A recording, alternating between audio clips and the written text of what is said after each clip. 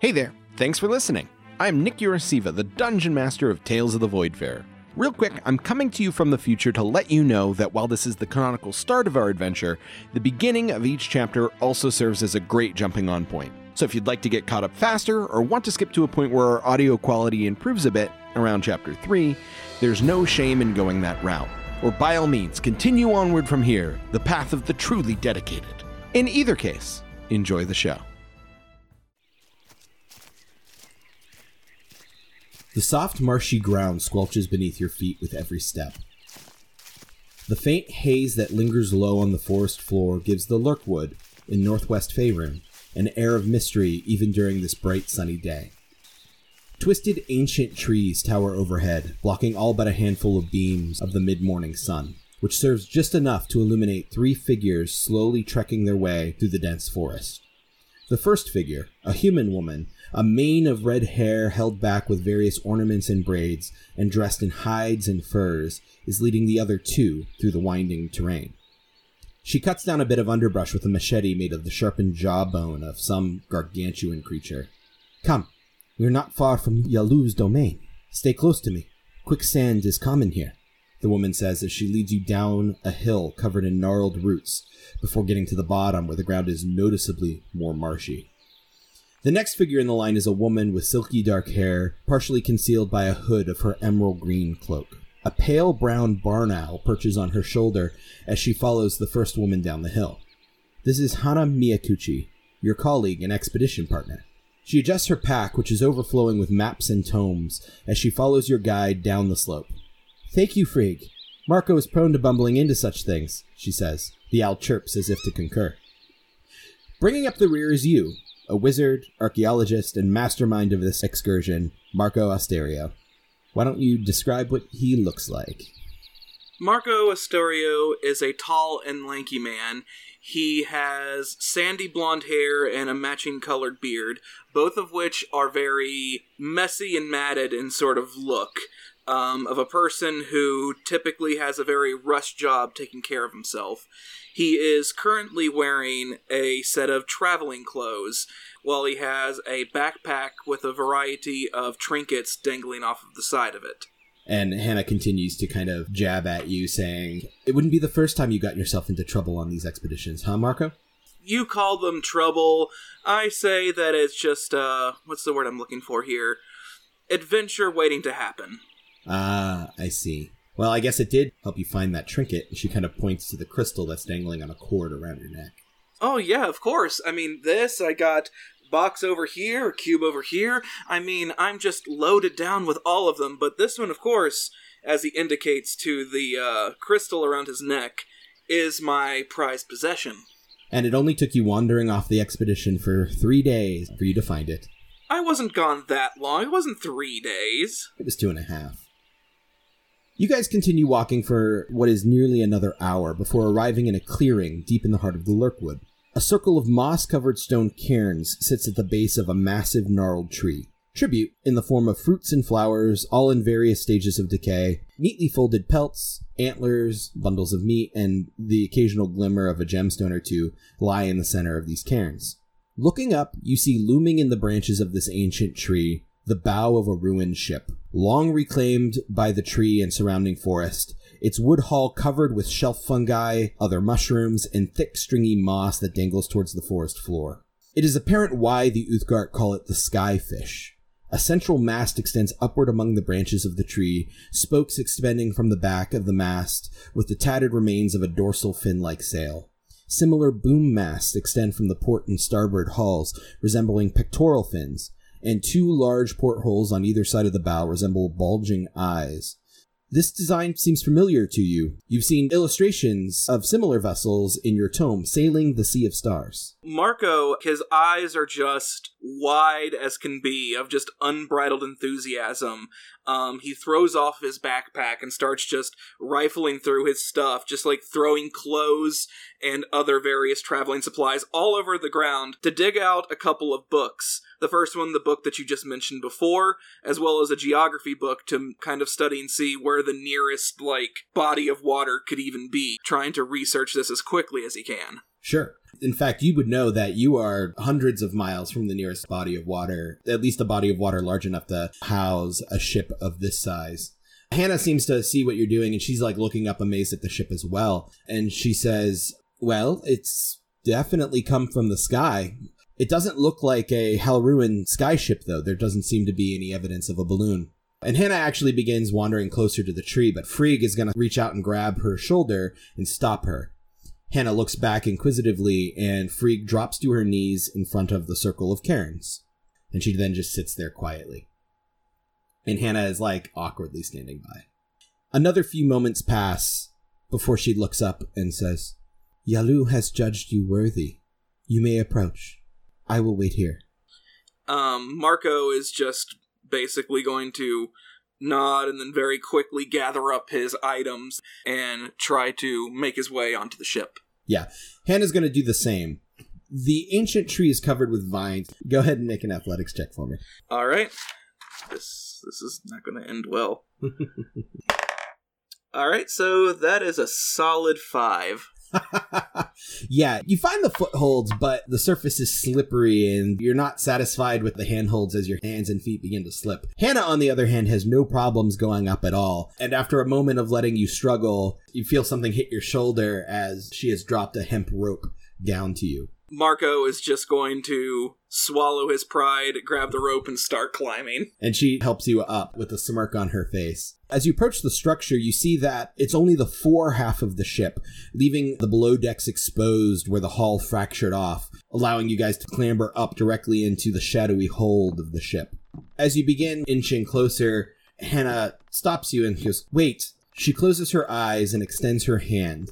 A faint blue wispy energy emanates from her fingertips, undulating and pulsing like a vapor. She concentrates for a moment. There's definitely magic. Lots of it. Strong transmutation, with some conjuration and evocation. No abjuration, though, so nothing should be warded or trapped. She waves her hand again, speaking an incantation in Draconic, conjuring 4 spectral paper lanterns in midair, kind of hang around, illuminating the interior. And then she turns to you and says, I'd still be careful, though. Oh, you know me. I am the most careful person that you could come across. I do know you, and you're a lot of things. Careful is not one of them. Marco's just going to kind of like roll his eyes in a playful sort of way, and then start playing around in the room, start investigating. Okay. You see that the interior walls of the ship have long since deteriorated, leaving not much more than like the skeletal remains of the prior structures. A room towards the bow of the ship catches your attention. The bulging eye-like portholes near the bow both look into this room. A simple wooden throne sits at the center, facing the fore of the ship. and a raised platform sits at the very front, with a cylindrical pedestal about 4 feet tall at its center. Dozens of precisely etched grooves radiate from the throne across the floor in all directions. The light from Hannah's paper lanterns glints off of a reflective crystalline material that's inlaid into the grooves. And as you walk in, Hannah looks around and goes, "The chair is the source of the powerful transmutation magic. It looks like this room is really the only interesting part left of this ship. I'm going to send Tashi to look for the other fragment if you're good here." "Oh yes, by all means." She nods and she sits down right outside the room. She sits down cross-legged and takes the owl off her shoulder and kind of strokes the side of its head. And then she tosses it out the back of the ship and it takes off flying. And you see her eyes just go white.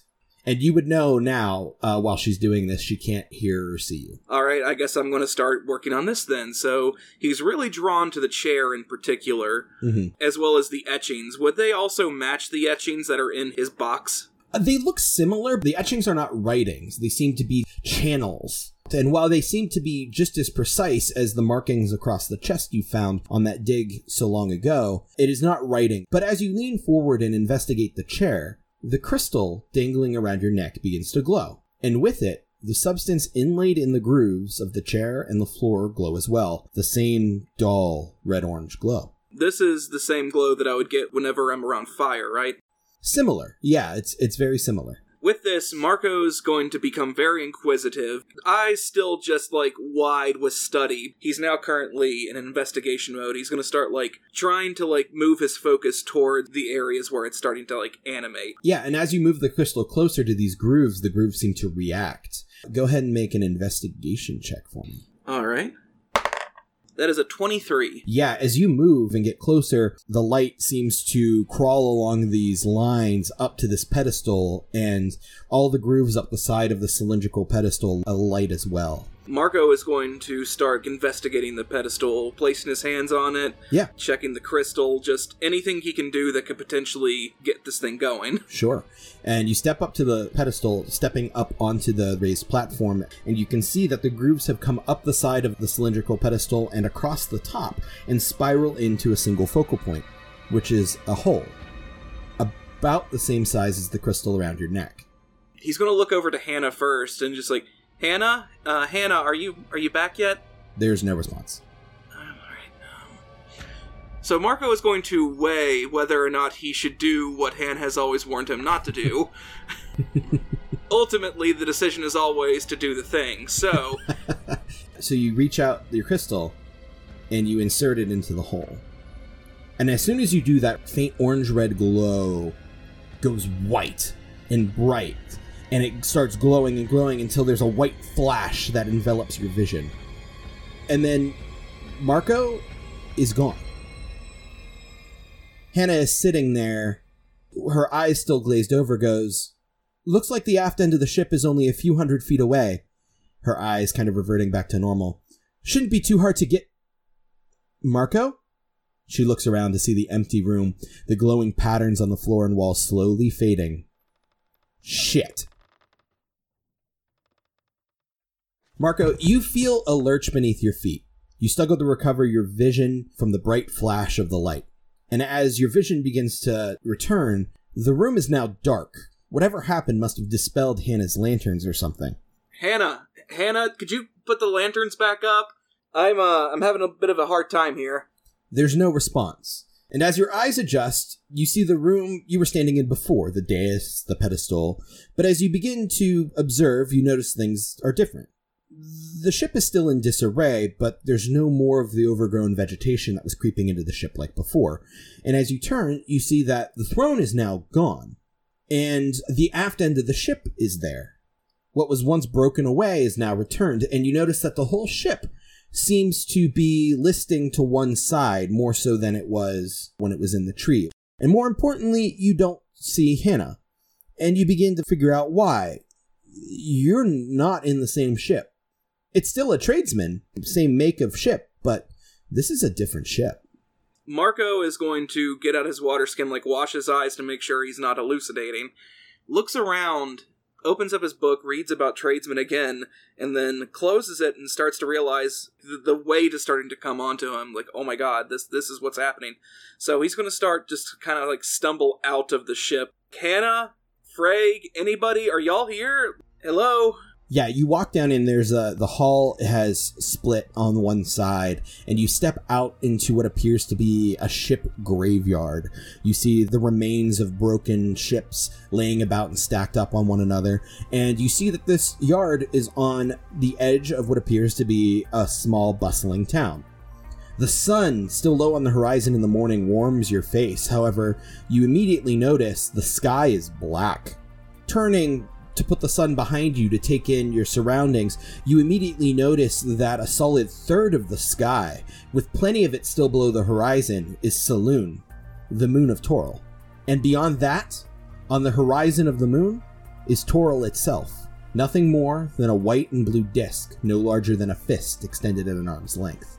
As anybody would be, Marco is currently awestruck, as he is kind of stumbling around at this point, trying to grasp the situation he's in. And as you take a few steps out onto the street to get a better look, you notice that all walks of life are passing you on the street, going about their morning routine. You see humans and elves and dwarves, halflings and gnomes, the occasional tiefling and dragonborn. But they are also accompanied by beings the likes of which you have never seen. A gaggle of a dozen halfling-sized penguin folk hurriedly waddle past, all squawking and carrying on in their own language. A 6-foot-tall mantis-like 3 crane is pushing a cart loaded with strange fruits you don't recognize. And 3 massive 8-foot-tall hippo people are laughing and carrying on just across the square. You see movement in the peripheral and turn in time to see an 8-foot-wide spherical body of a beholder floating from the entrance of a tavern only a couple dozen feet away. It points one of its 10 eye stalks at a wooden sign and telekinetically flips it over to read open. It catches your eye with its large central one and stretches its maw of jagged, pointed teeth into a wide, crooked smile. "Good morning," it says, before turning and floating back inside, humming to itself cheerfully. You could feel yourself on the verge of shock, and you struggle to process this town, nestled on an asteroid just outside the atmosphere of the world you call home.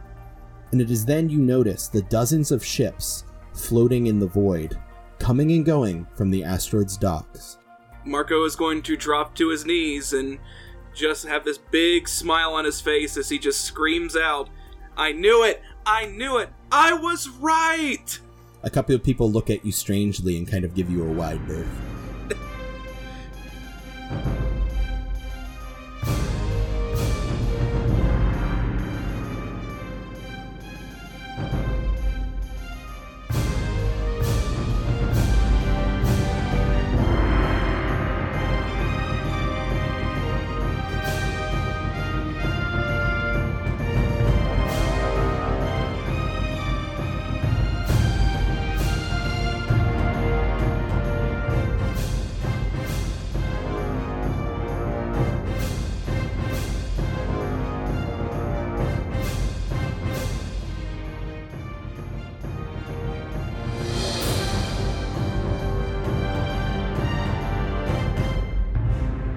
Hey everybody, my name is Nick Urasiva, your Dungeon Master Extraordinaire. You know, is Dungeon Master really the right term if the adventure is going to be mostly set on a ship in space? I don't know, we'll workshop it. Anyway, thanks for tuning in to our very first episode of Tales of the Voidfarer, our D&D 5th edition adventure inspired by the 2nd edition setting, Spelljammer. This is our first major foray into podcasting for most of us, so we're super appreciative of you bearing with us as we figure all this crazy stuff out together. Before we jump into things and meet the rest of the crew, I just wanted to give a quick shout out to Rachel Guzak, 8-Bit Ribbit on Twitter and Tumblr for doing our awesome character art. Definitely go check her out. Also, shout out to our producer Tom Goldthwait for our amazing original theme song. He's done some other cool stuff too that you'll be able to hear in future episodes. Also, the additional music is provided by purple-planet.com. Lastly, if you're listening to this episode, that means there should be 2 more episodes for you to listen to right now. After that, you can expect new episodes every Tuesday, starting with episode 4 on Tuesday, October 15th, 2019. Follow us on Twitter, Facebook, and Instagram for regular updates. Now, I've talked way too much, so let's jump into things and meet the rest of the crew. Take it away, past me. Hey everybody, my name is Nick Urasiva and I'll be your Dungeon Master, and I'm joined by Fiona. Hi. Saker. Hey. And Tanner. Hello. So if you guys just want to introduce yourselves real quick. Sure. Can I just say first off, I love the way we each said hello. We had Fiona's hi, very sweet. We had my hey, playful. We had Tanner's hello, serious. My name is Saker. I am...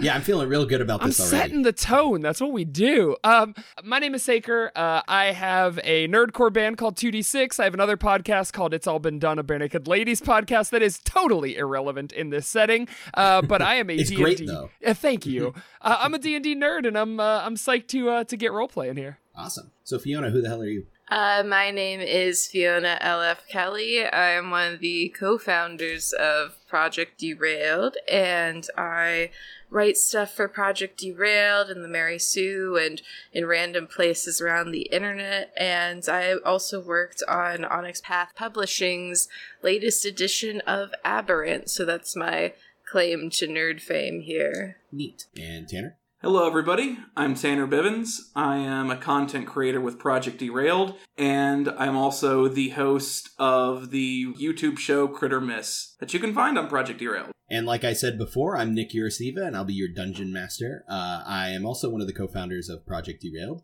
and thanks for joining us for this crazy little adventure that you will be shoved into your ear holes, I guess. So, way to sell it, Nick. Way to sell it. We will be embarking on together. Sure. No, shoved into your ear holes. That's how you want to sell it. Right. I'm just calling it what it is.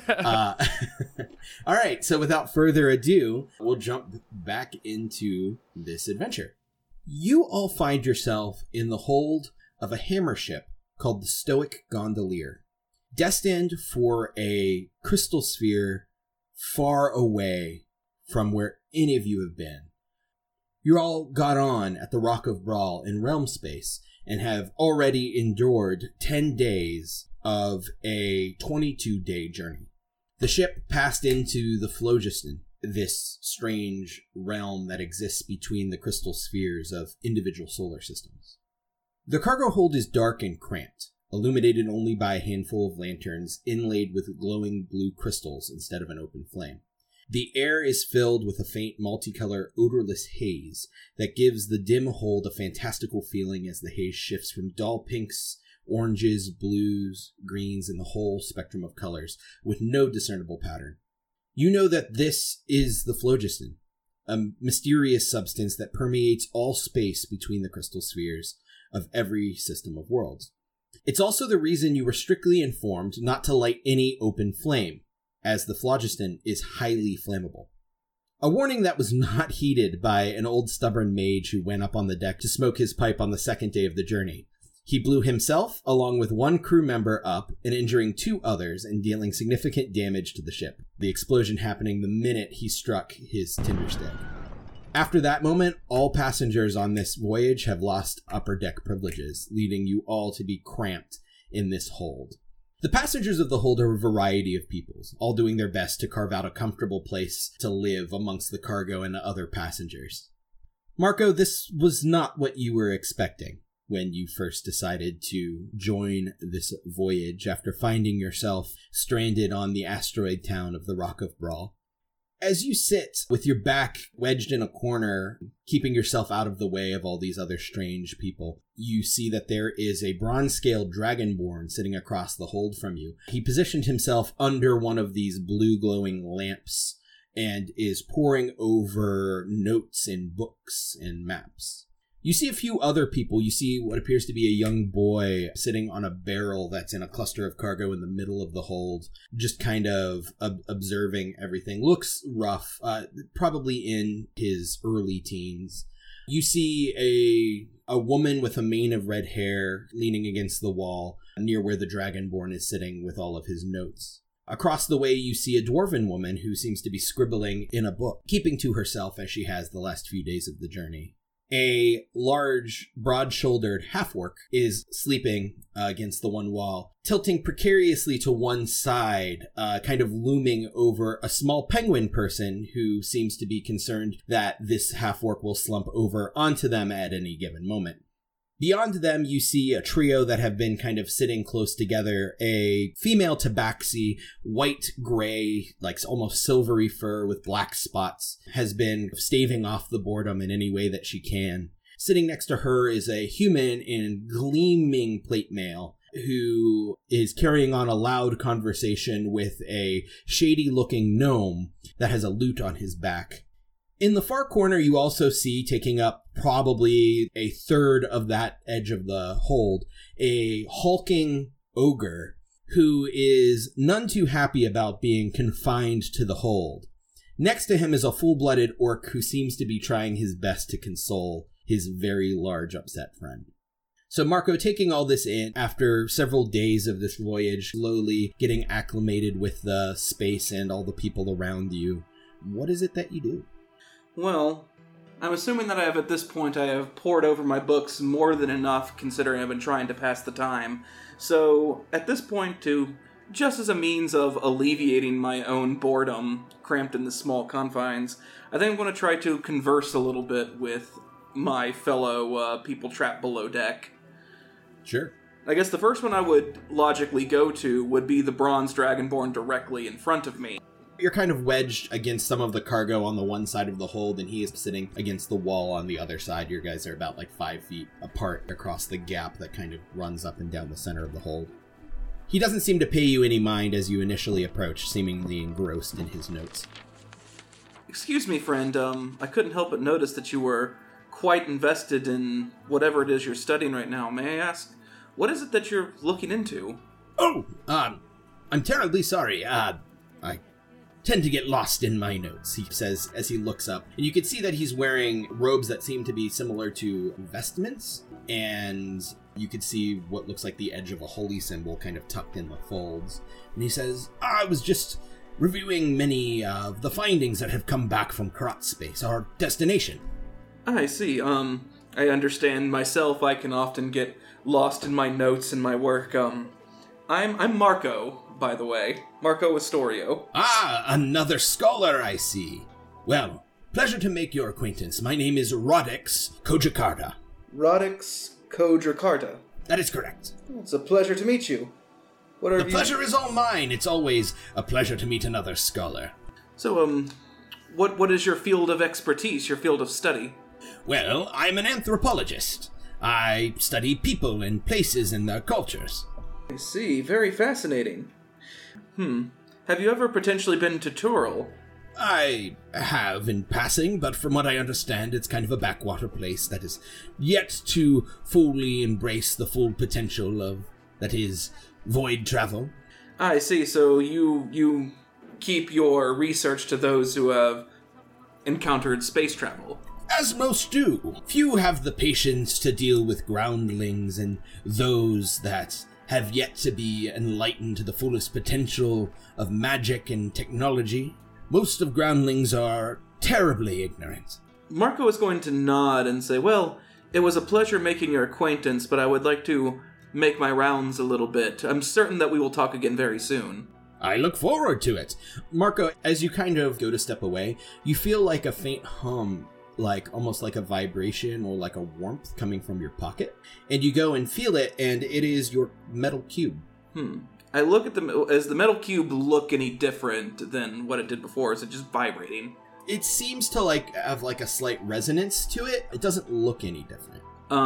Does it seem to be growing stronger or weaker as I move towards certain parts of the ship? Make an investigation check. Okay then. Fiona, as you sit here next to this Dragonborn, you see that this strange, scruffy-looking human has come and stand up and had this conversation, has now, stopped, pulled something out of his pocket, looking at it inquisitively, and starting to take steps in certain directions, with a puzzled expression on his face. I watch him cautiously, thinking he's about to, I don't know, light a match or do something crazy. So I'm gonna watch him, and if he gets out of my sight, maybe tail him a little bit.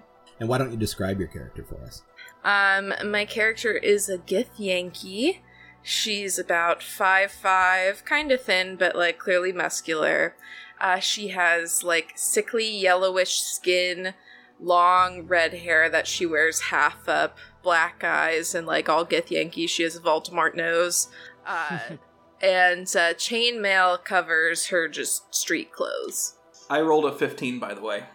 Yeah, you do notice that it seems to get stronger, and as you're standing in the middle of this hold here, it seems to get stronger when you step closer to the wall that the Dragonborn is sitting on, specifically closer to this Githyanki woman. And it also seems to grow a little bit stronger when you step in the opposite direction from her against the opposite wall towards where this large half-orc is sleeping and this tiny penguin person is sitting on. So... And Saker, you see this human kind of standing here in the middle as absolutely. well. Can I kind of move to intercept him at this point? Yes. You see him acting kind of strangely. Go ahead and describe your character. Sure. My character is a Doar, who are adorable little penguin people.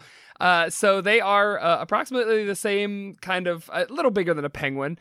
He's almost 4 feet tall, and he's got white bands around his eyes that then kind of travel to his white stomach. But for the most part, he's kind of like your tuxedo penguin that you might see. The only difference is that he's got tiny little brown sort of khaki pants on that are more like shorts on his small stature, and purple suspenders that go over his shoulders to hold them up, and a little tiny bow tie as well. So he's it looks like he's trying to be a real person. But I see this guy, and I think my character kind of rolls his eyes and walks over to him and kind of puts his flapper hey, the sort of come here motion, because I'm clearly much smaller than this human is. Yeah, Marco, you see this small penguin person approach you, and when he does, the cube kind of vibrates even more. It's still faint, but it seems to respond to his closer proximity. So I am going to follow the penguin person as the Dohar, as he places his lovely flipper to be like, come here. Be like, Now, come here, son, come here. Now, listen, this is your first time on a cargo ship like this with, I don't know, I'd say about 35 other passengers on it. Is that right? Did I get that right, son? Yes, I do believe that is the case. Now, you know how I can tell that, son? Because what you have there looks like some sort of magic item, and you're waving it around in full view of everybody, that orc over there, this ogre over here. Now, let me tell you how much they would love to tear your head off for just a sniff of that magic item you got in your hand. Now, if you're gonna be on a ship like this, you gotta be a little more careful. Now, I could take you under my flap. It's not difficult, but, you know, I just like to know what it is. I don't want to touch it or take it or anything. What you got there? Marco is listening to this, and he's actually he's kind of angling the cube a little bit closer to my Dohar friend here. Is it getting stronger? A little bit. So he's now kind of inquisitive, looking over it. He's kind of half paying attention to the Dohar. Well, I appreciate the advice, very much so. I'm not entirely sure what it is either. Now you're walking around, waving around this mat. Okay, all right. We got a lot of work to do on you here. First things first, here, I'll put it in my rucksack. Now, I know all these people. They know not to mess with me. What's your name? Very quickly, Marco is going to put it back into his pocket and go, "Excuse me, I'm sorry, but I'm going to be holding on to this." Of course, that's fine too. I was just looking out for you, friend. What is your name? I appreciate it. My name's Marco. Marco Astorio. All right. Well, Marco, it's a pleasure to meet you. My name's Luckbeak Humboldt. Now listen, what brings you aboard this ship?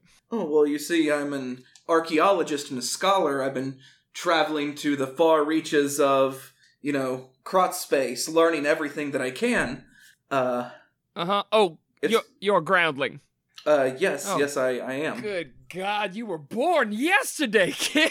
Oh, okay, all right. So we got a groundling, magic item, doesn't know what it does, exploring Krot space for the first time. Boy, you are just a mark, aren't you? You stick with Luckbeak here, I will show you the ropes.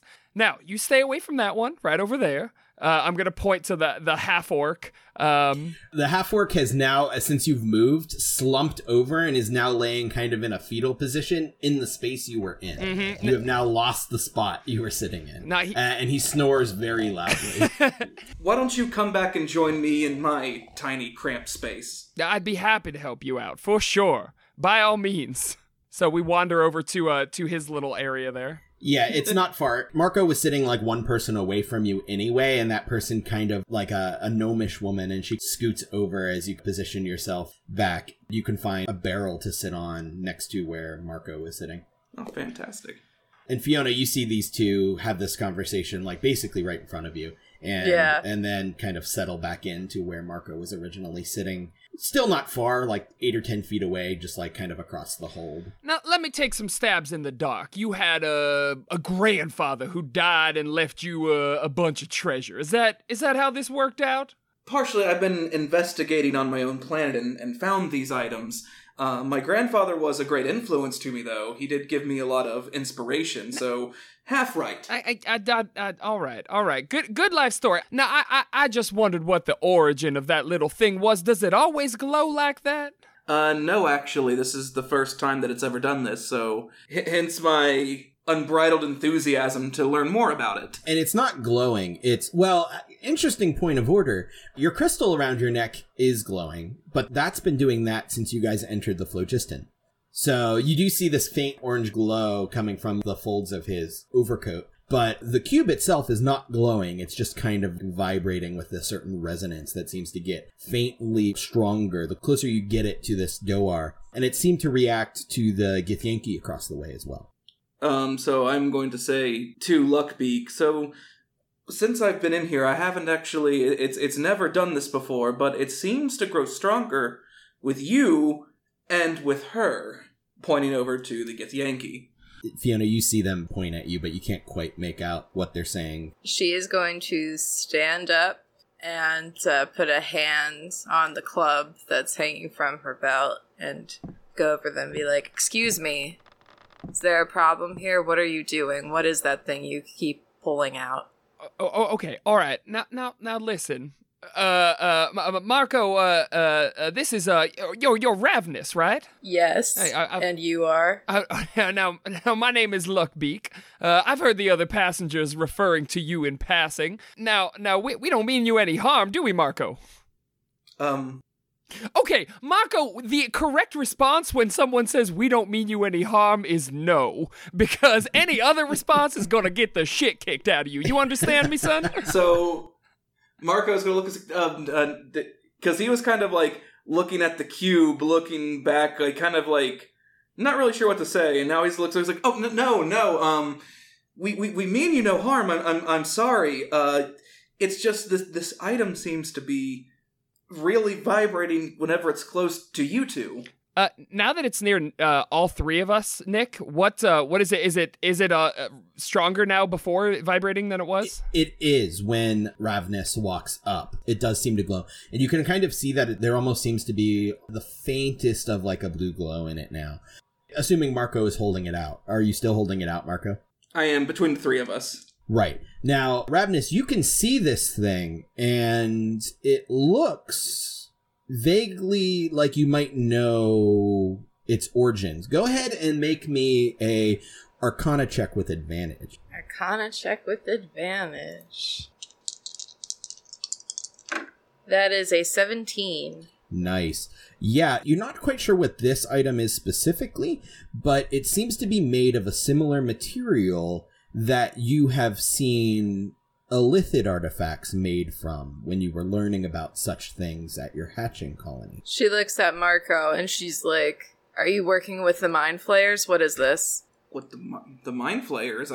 No, of course not. I'm just a scholar. I found this. Where did you find it? On Toril? Well, I don't want anything to do with Illithids, so I don't know what you're doing to make this glow, what you're trying to lead me into, but I don't want anything to do with it. Whoa, no, like, I mean you no harm or ill will. It's... Good. Thank you, Luckbeak.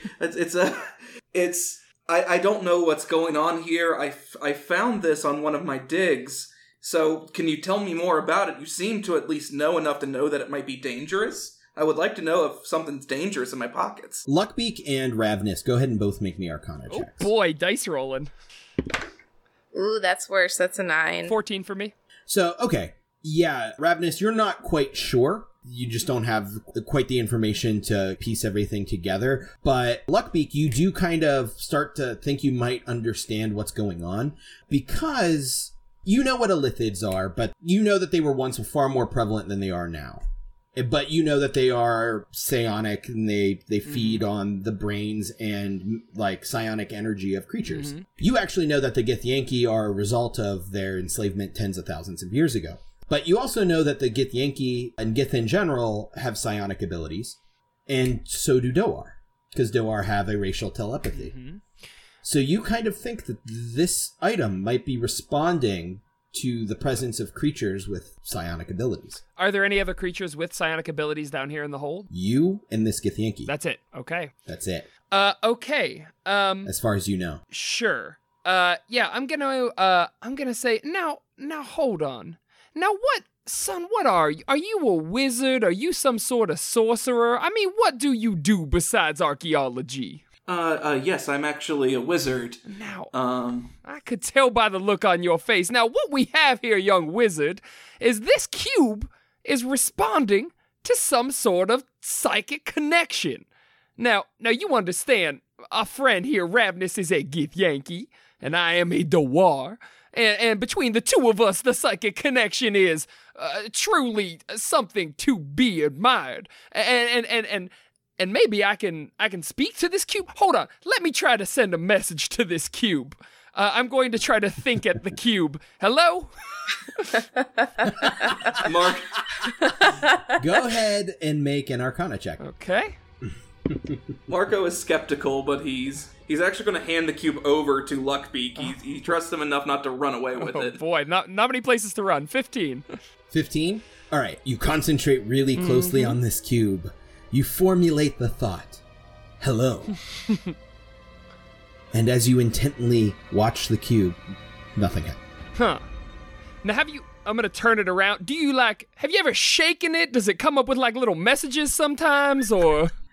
I Generates a haven't, number 1 through 6. I have in fact shaken it a few times, actually. Nothing really came about it. I tried a lot of different methods, but yeah, nothing to that effect.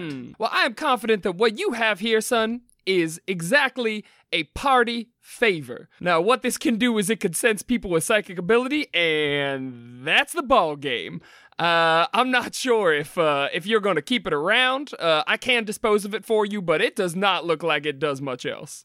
I would like to hold on to it just for now. And that's fair. That's the second time you've said that to me, and 2 no's means no. I understand. That's fine. At that point, you notice that there's a 4th presence that seems to have kind of like sidled up to this conversation.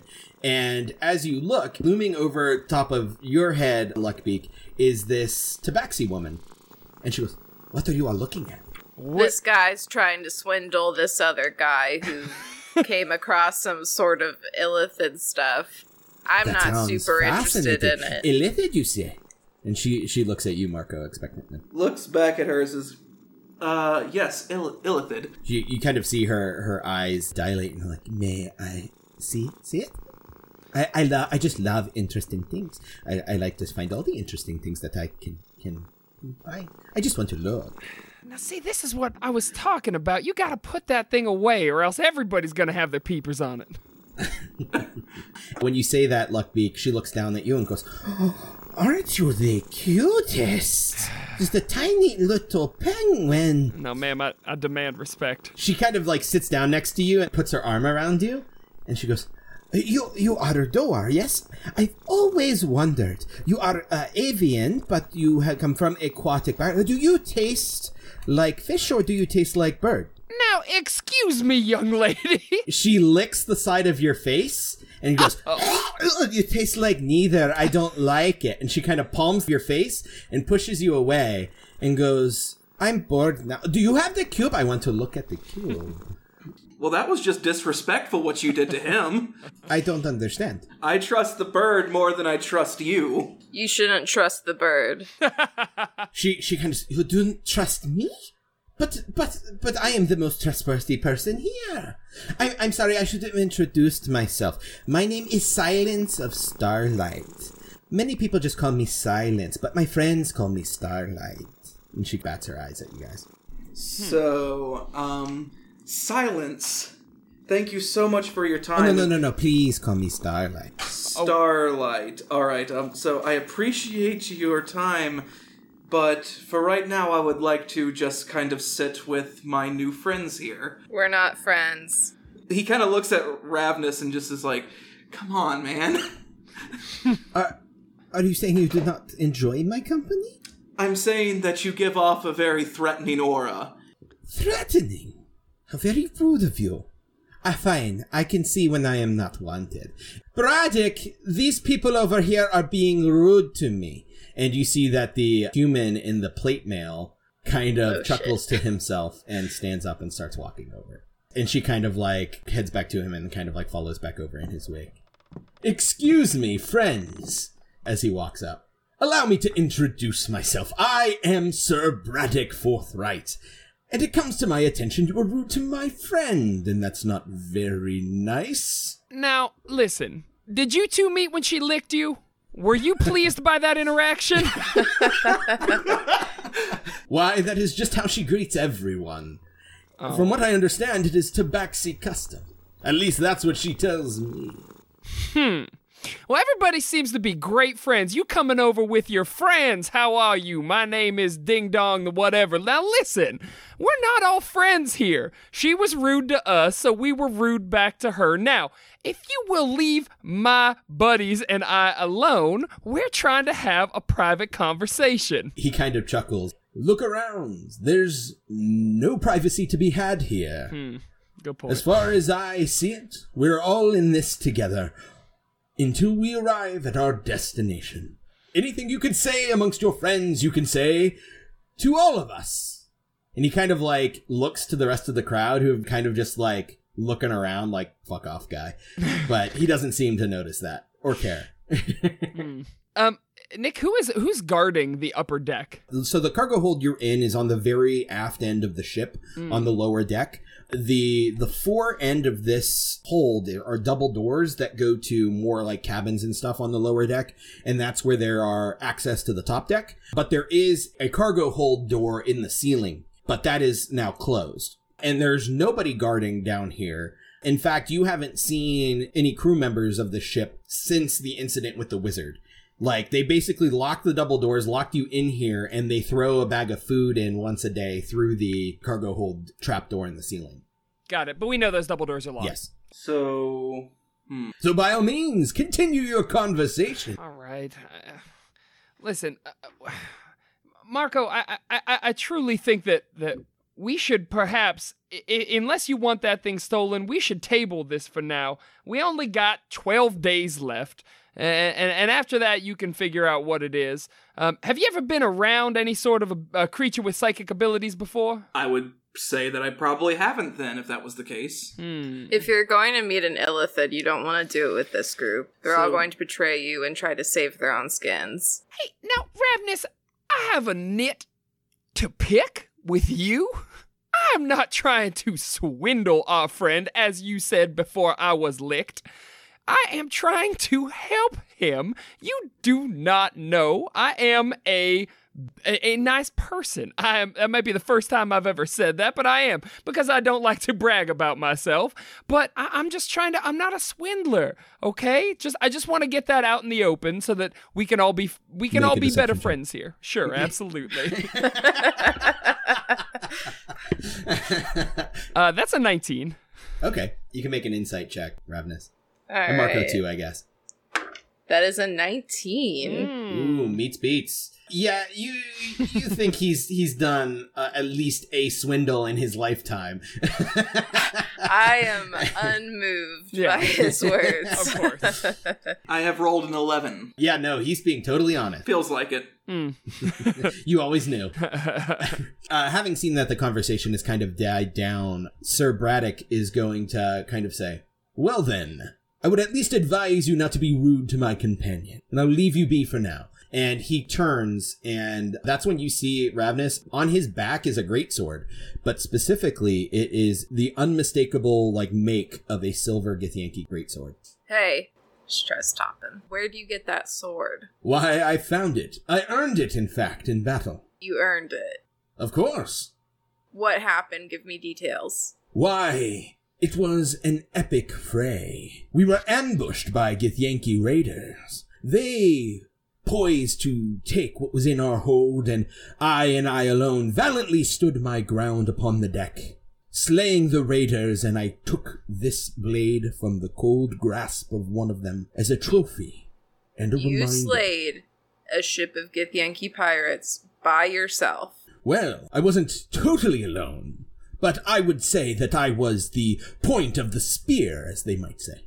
And you're down here with all of us? Why, yes, I'm joining the Salvagers Guild to bring my awesomeness to Krot Space, to fight the evil monsters and discover what secrets lie on those abandoned worlds.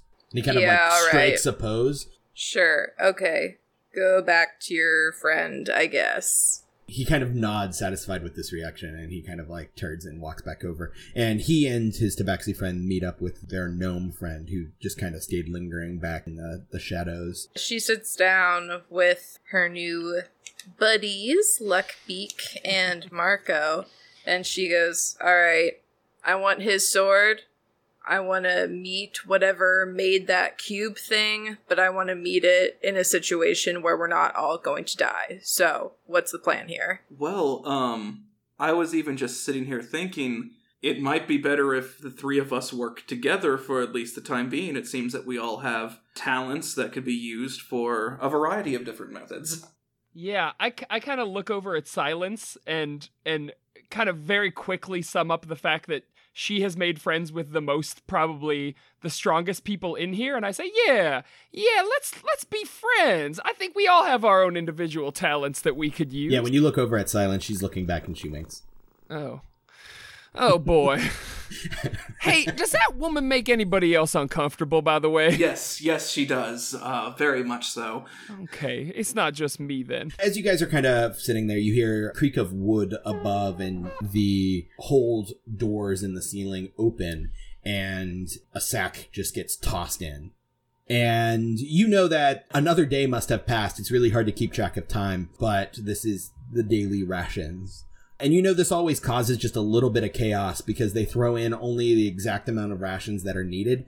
And there is an ogre in the corner who they have only allotted one ration per individual. So things have gotten a little tense over the last few days. So when this bag gets thrown in, there's kind of like a quick clambering to get into it and grab what they can.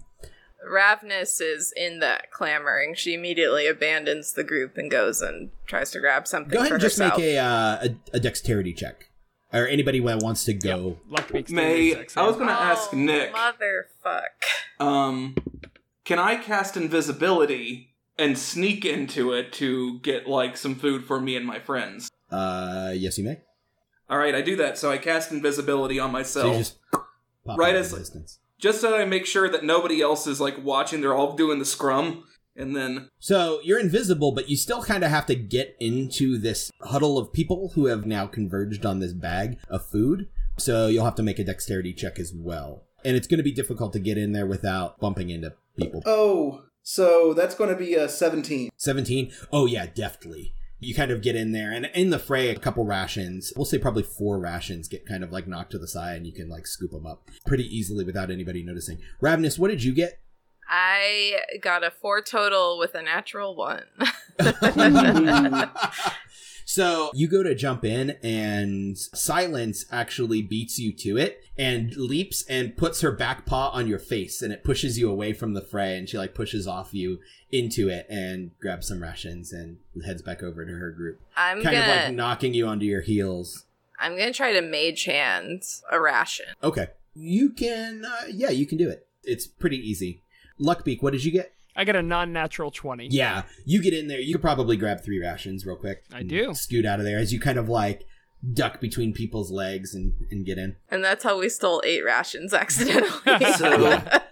So, yeah, you get back. When you guys kind of like get back to your spots and kind of like share your loot, you see the Warforged. However, you know that they go by Forged throughout the known spheres. A big, burly, wide-shouldered robot person, basically, kind of wading his way through the people to bend over and pick up some rations. So you just pull, Ravnus, you just pull the one you've made hand back into your hand? Yeah. Do you pocket it or anything, or you just take it back to where you guys were sitting? No, I kind of like put it in my pocket, keep a hand on the pocket, go back to where we're sitting. Got it. Alrighty then. So just FYI, I've been collecting rations, and I'm so small I think I can just squeeze in and squeeze out and get at least 1 or 2.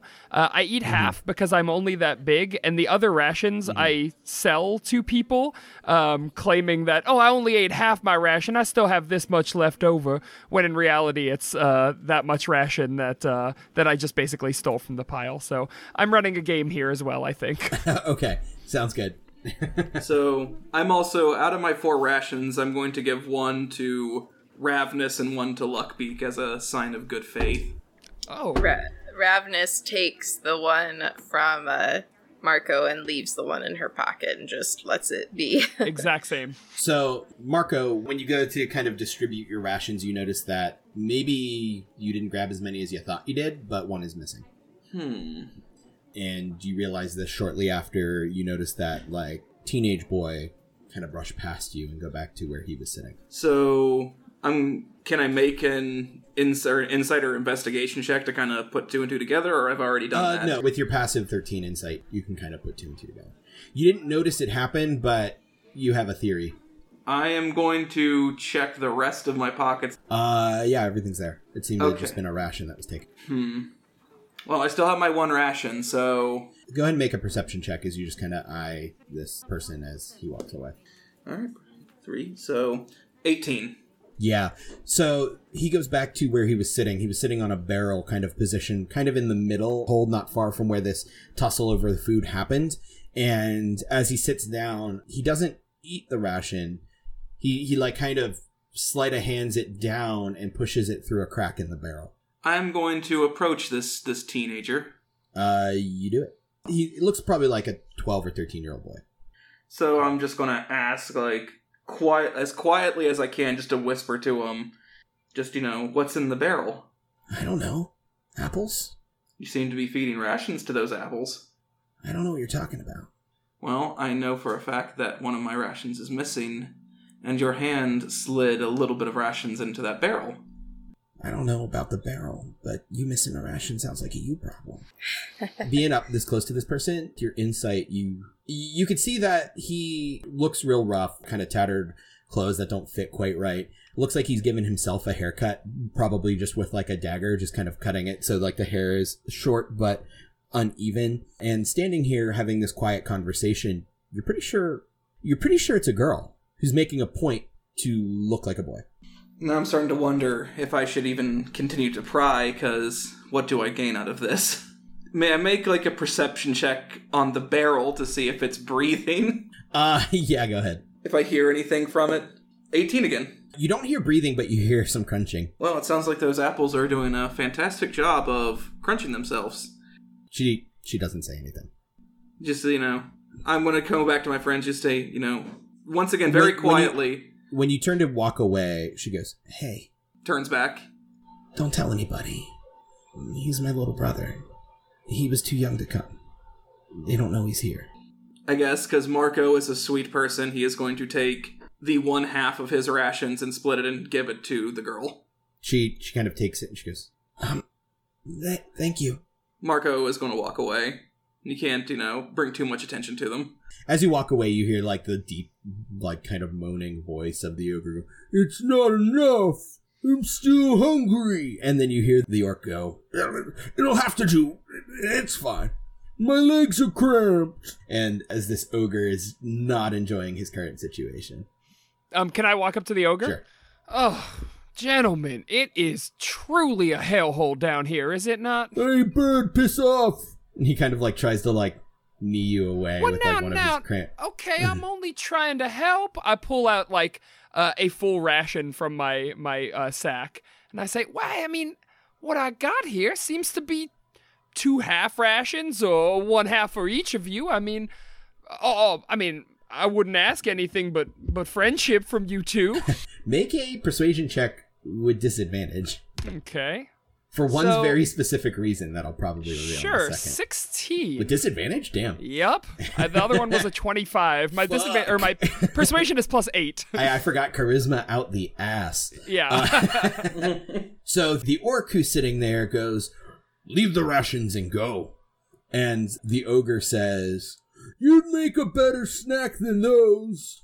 Wow. Well, hey, listen. What I'm trying to do right here is give you guys a regular supply of rations. But here you go. Here's 1 and done. So enjoy. If you don't want to be my friend, that ain't my problem. Fine. See y'all later. You talk too many words. That is not the first time I've been told. All right, fair. That's fair. So as you're heading back, you see that a confrontation seems to have happened as the crowd is dissipating over the food. This Warforged is standing there, and you can actually see that he's broad-shouldered. He's like standing up now, and he's missing his lower jaw. It's just gone. And you see that Sir Braddock has walked up to him, and he goes, "Now, sir, surely you don't need those rations. You could leave them for the rest of us." And this Forged is... He doesn't seem to be able to speak. He's missing his lower jaw, and he's kind of just like gesturing, and Sir Braddock doesn't seem to understand nor care what he's trying to say, and he kind of puts his hand on his hilt and go, "Now, sir, I'm going to have to ask you to leave those rations for those that really need it. If you hand them over to me, I will see that they are distributed accordingly." And the Warforged seems to be gesturing to the aft of the ship, but obviously can't say anything. And we all hear and see this. Yeah, you see it kind of happening in the center of the hold. Is he making any noise? Like, Not really. It's just kind of like the mechanical creaking sounds of his movements, but he's not making any sort of sound at all. He doesn't appear to have the ability. Ravenous is going to quickly finish up her ration, or eat as much of it as she can and, like, pocket it, and kind of, like, mosey on over, hand on her longsword. See what he's up to. You kind of, like, walk up and it's like, "Now, sir, I'm sure you mean the best, but those rations will do you no good. You have no need of them. You're a machine." And the Forged seems to get angry at this, but is still, like, trying to communicate something, and that's just going over Sir Braddock's head, which you're pretty sure happens often. He doesn't seem like the brightest bulb. She's gonna... Okay, so she's gonna, like, gesture to the Warforged and, you know, look at Braddock and be like, he's trying to talk to you. Just listen to him, see what he's doing. The Warforged kind of, like, points towards the back of the hold, and you can see that there's, like, cargo piled up back there, but there's still space, and there's, like, plenty of people milling about everywhere, and he's kind of gesturing back there, and he's, like, kind of holding the rations and then pointing back in that direction. And Sir Braddock says, "I really don't care what he's trying to say. He's trying to take rations he does not need. Well, and surely someone as honorable as I can assure that they get to those that need them." honorable. You and your friends already have rations. Why are you concerned about what he's doing? "My companions have not received rations yet." No, I saw your friend take a bunch of rations. So yes, you got yours. Get out. Just leave him alone. Let him do his thing. "Well, I'm afraid I can't let him do that. He doesn't need the rations." Hey, Nick, may I ask a question? "You may." If, let's say, a jaw somehow appeared on this creature's face, could the creature talk? Maybe? What kind of jaw? Because I have minor conjuration for an object that's could be 3 feet long, 10 pounds. I'm gonna say no, because it's gonna be too complex. That's fair. You're not sure how it would, like, attach. You're not, like, sure what the mechanisms need to be shaped to properly attach, and you're not sure if just the presence of the jaw is all he would need to speak, because it's like his jaw is missing, but he's also sustained damage to his chest plate and neck and face. Like, seemed like a pretty battle-worn Forged. That's So, fair. yeah, you're not... I like where your head's at, but I think that might be a little bit of a stretch for that spell. Continue, though. She looks at Braddock and she goes, "You seem to be in a lot of people's business here." "I'm just looking out for everyone on this ship equally." Yeah, looking out so that you can steal their stories and their artifacts I and would claim never the do glory such for a yourself. "I always say survival of the fittest, but I would challenge you to find anyone on this vessel more fit than I." He kind of flashes a smile at you. She rolls her eyes at this. And actually, at that point, the ogre that's sitting on the other side of the room goes, "Hey, keep it down over there. I don't need a headache, too." He seems to just getting more and more agitated. She glares back at Braddock and kind of quieter, she says, "That's not what a crew is. If we're going to survive this, we need to work together. And you're not making that easy by making enemies with everyone except your cat friend." And I'm no not friend. making any enemies with anyone. If anything, people are making enemies with me. That's still your fault, though.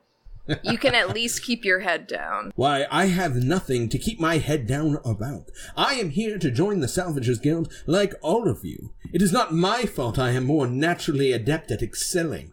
What's the point of being strong on a ship with a crew like this if you're not going to have each other's back? This is not my crew. I'm a passenger here with the rest of you. But I do intend to join the Salvagers Guild, as my skills will be of quite great use there.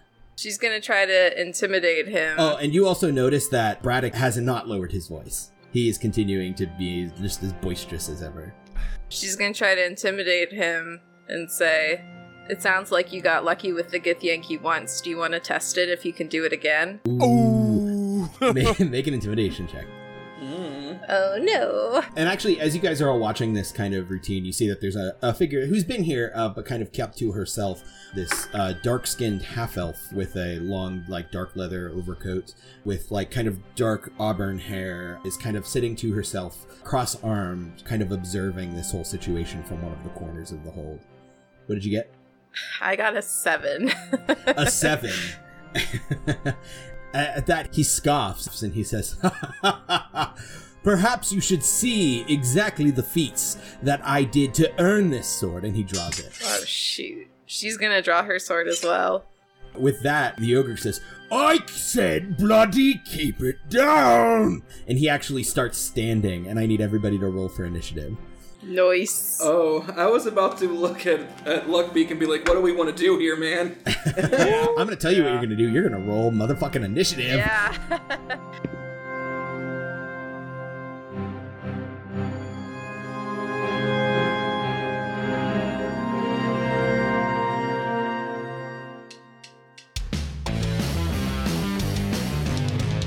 ProjectDerailed.com